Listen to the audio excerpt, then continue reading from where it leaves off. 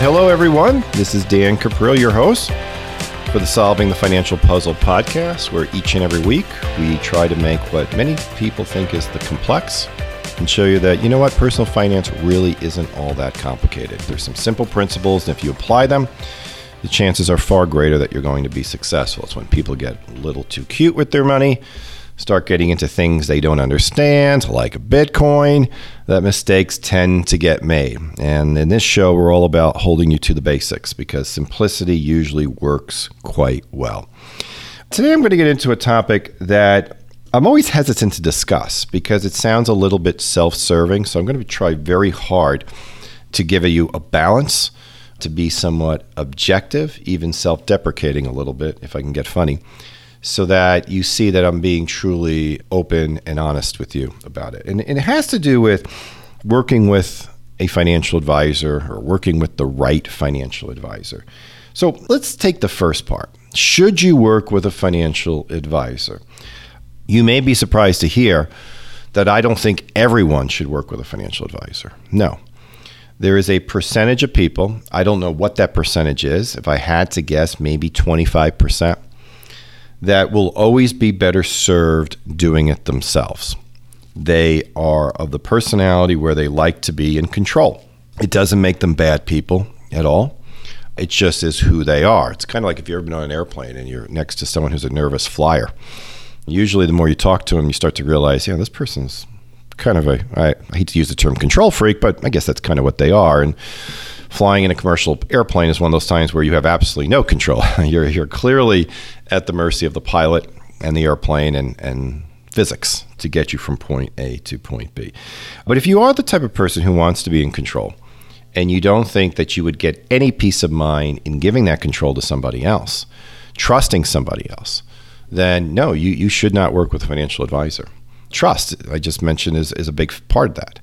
There are some of us who have difficulty trusting other people. Again, does not make us bad people. Sometimes there's a good reason for that. Sometimes we've been burned in the past, whether it be with another financial advisor or whether it just be in their life. The sense of betrayal is one of the most painful emotions that anybody can face. I think we all know that. I think we can all think back to a time where someone let us down or maybe even betrayed us. And that leaves a mark that usually does not go away. So for those of you who are like me of the Christian faith, you understand this and you understand how betrayal is something that we have to learn not only to recognize, but learn to forgive. And there aren't been a lot of people who've walked the planet who've been great at doing that. So if that is something that's happened, you can't deny that.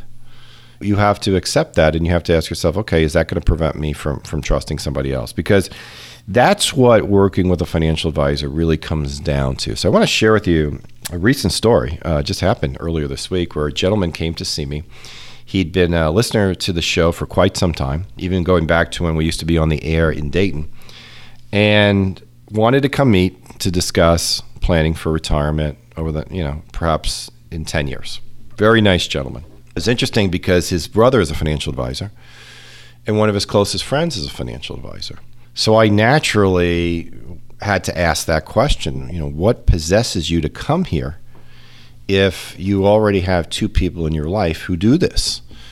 And the relationships were both solid relationships. His brother is a bit older than him, so there was a bit of concern there that maybe, his brother isn't going to be doing this for a very long time, and that's a very valid reason maybe to look beyond that. But he admitted that the friend was very competent, had a very competent firm, but he felt there was a need to at least shop around, to at least look at others. And I'm sure my response surprised him. Again, I liked him a great deal, and I have no doubt that we could help him.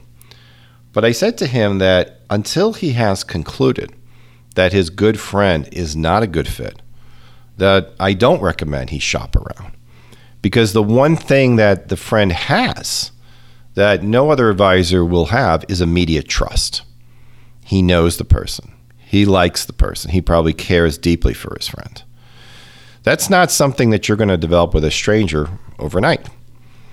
I also said, which might have surprised him, that knowing the firm that his friend was with, that they were a very competent firm. And while I'd like to believe that my expertise are unparalleled, I know that's not the truth. I know that there are plenty of good advisors out there. So I did not want him to make his decision based on logical reasons, which may seem odd to you that I would say that. I don't think we're capable of making decisions like that based on logical reasons. I think we make almost every important decision in our life based on emotional reasons, and most psychiatrists will back me up on that one. So if we are somewhat emotional in our approach, and trust is certainly an emotion, that should be the driving factor by which we hire another advisor. Otherwise, we should keep looking. So we didn't talk a lot of specifics about what we do and how we do it. We didn't get into our fee structure or anything like that because to me, none of that really mattered. I did not want him to make his decision based on that. I wanted him to make his decision based on the idea that he could get peace of mind from this individual. And he needs to first explore his existing relationship before he brings in other people. So he appreciated that reaction. That's not the response most financial advisors are going to give you. Most financial advisors, if they know you got money, they will sit there and they will tell you why you should hire them. Many will they'll even be somewhat braggadocious. Well, we're the best, we have this, we have that. Those are not the reasons that clients work with us for many, many years. There are good markets and there are bad markets, and I cannot insulate you from those. I do not have a crystal ball. All I can do is develop a strategy that puts the odds in your favor. And anyone who tells you anything differently is lying to you. There is an upside and a downside to every single strategy, and you need to know what those are. If the advisor is not telling you what's the downside, well, then that should be a reason perhaps not to trust that person. But nobody has next week's newspaper today. And it is only that advisor who has next week's newspaper today.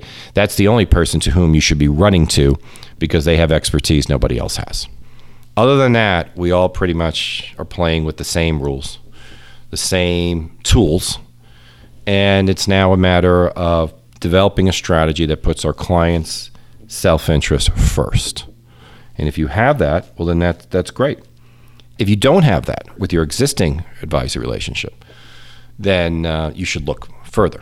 So again, just to back up a little bit, not everybody is, in my opinion, a good fit to work with a financial advisor. I don't know what percentage that is. You want to say it's 25%, that's fine. For the 75%, the reason that I think you would benefit is because people as a whole have difficulty maintaining discipline, particularly during difficult times. During difficult times in our life, we tend to throw structure to the wind. We tend to get away from the habits that make us happy, that make us healthy. And this is particularly true with matters of personal finance. When markets are going down and people start to see their net worth falling, they panic. And they make decisions that in the long run hurt them. You know, you're supposed to buy when prices are low and sell when they're high. And too often people do the complete opposite. You know, they're getting into Bitcoin when it's at $15,000 per coin. And now it's down to 5 and they're freaking out. It's true even with good investments, like being in a broad-based stock and equity portfolio. Human emotion is part of the game. And too often people will panic during those difficult times. So you have to be careful about that.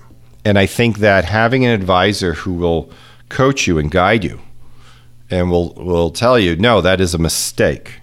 You're not going to do that. If you do that, you can do it, but only if you will fire me. Then I think you've got somebody who's giving you something of value. Those are the people that can benefit. People who will respond to having structure in their life and are willing to give somebody the ability to give them that structure. So I'll use myself as another example, personal health. A couple of years ago, I was diagnosed with high blood sugar. And so I decided, all right, I'm not going to take medication for this. I'm going to do what I need to do to get my blood sugar below so that I am not considered diabetic. And I did. I had 2 people give me structure. My physician, who said, fine, you come in here every 3 months to get your blood looked at. And even though I belong to a gym and I have a fabulous gym in my home, Those two things just don't work for me. So I hired somebody to work me out. And 3 days a week at 7 a.m., she kicks my butt. And what a difference that makes, because there's no way I would work as hard if she wasn't putting together the schedule. Now, there's nothing sophisticated about her exercises. There's certainly nothing sophisticated about her gym. I have tons of equipment in my house that I could replicate any workout that she gives me. No problem at all. But the truth of the matter is that I wouldn't do it. I need somebody to keep that structure in my life. So when that alarm goes off at 5:15 in the morning like it did this morning, I know I have to get up because someone's waiting for me. However, if it was just a matter of me going down to the gym in my basement, no, that wouldn't happen. I've tried it. Believe me. I've tried it. It doesn't work. And then I start getting heavy, and then then the doctor starts getting mad, and things don't work out. So that advantage is that you're going to have the advisor is going to give you that structure to make sure you actually follow through with the things that you know you need to do. Now, often somebody will have a relationship with an existing advisor, and they become unhappy.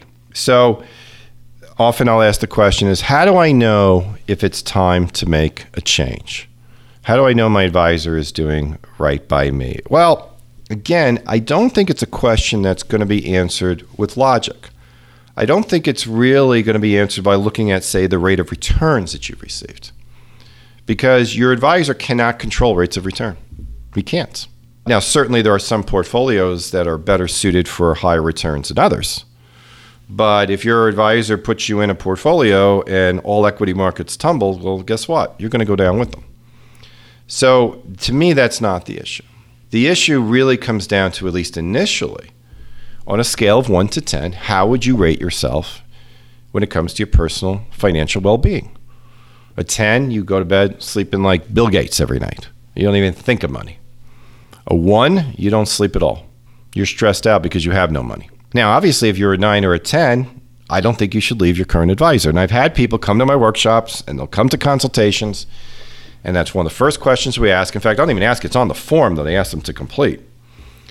And if they put a 9 or a 10, I'm very dubious as to why they're even in my office. Like, why are you here? And I'll usually get something like, well, I'd really like to get a second opinion. Really? When you go see your physician and he tells you you're in excellent health, do you ask for a second opinion? No. Now, if he tells you, look, I want to crack your chest open, you probably will go get one, and you should. But when do we ever ask for a second opinion for good news? Well, if you're a 9 or a 10, then you're probably doing great. Now, if not knowing certain things bothers you, well, then you're not a 9 or a 10, are you?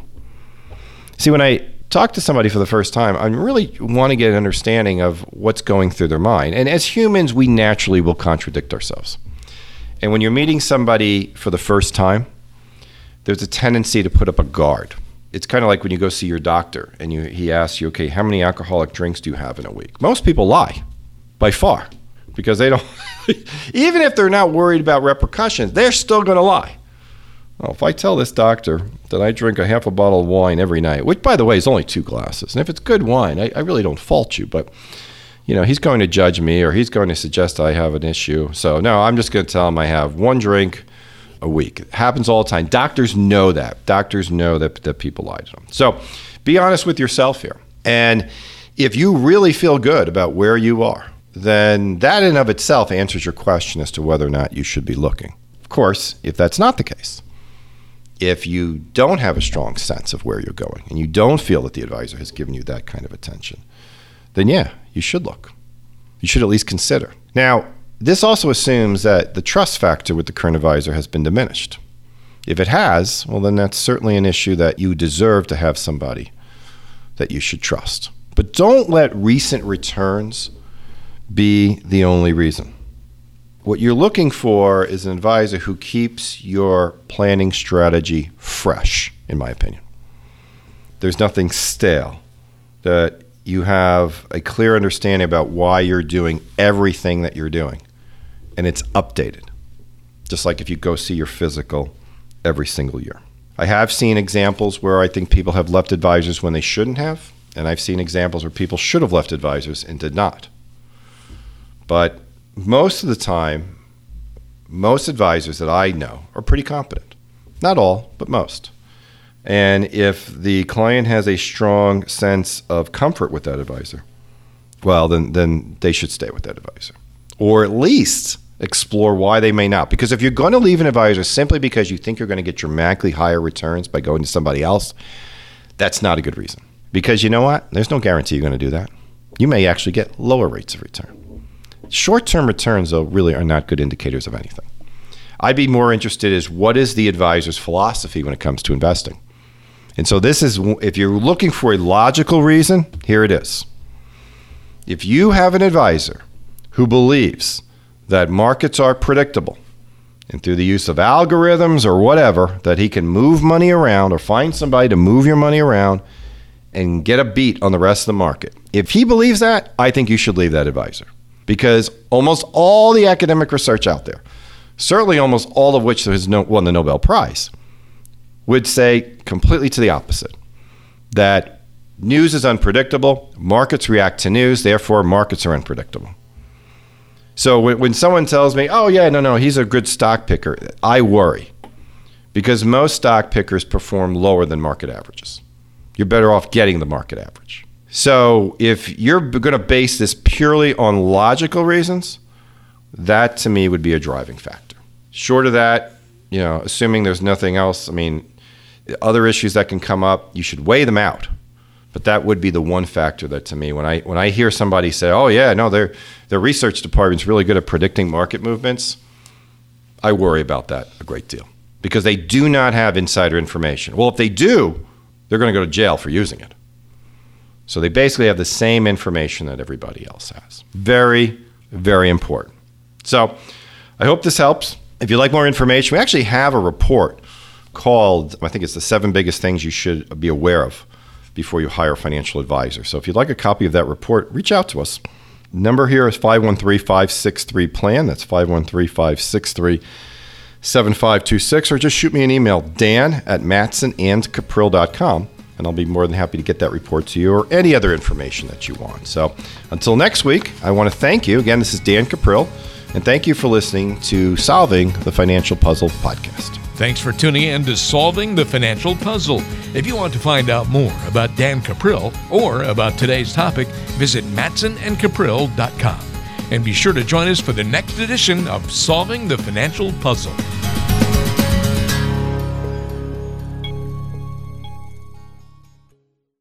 Information provided on today's show is provided for information purposes only and does not constitute investment, tax, or legal advice.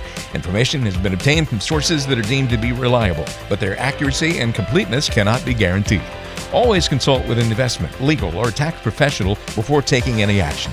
Dan Caprill is an investment advisor representative of MPM Wealth Advisors and Caprill Wealth Coaching, LLC. Both firms are registered investment advisors. To obtain a copy of Form ADV and a private policy statement for either firm, call 800-353-7923.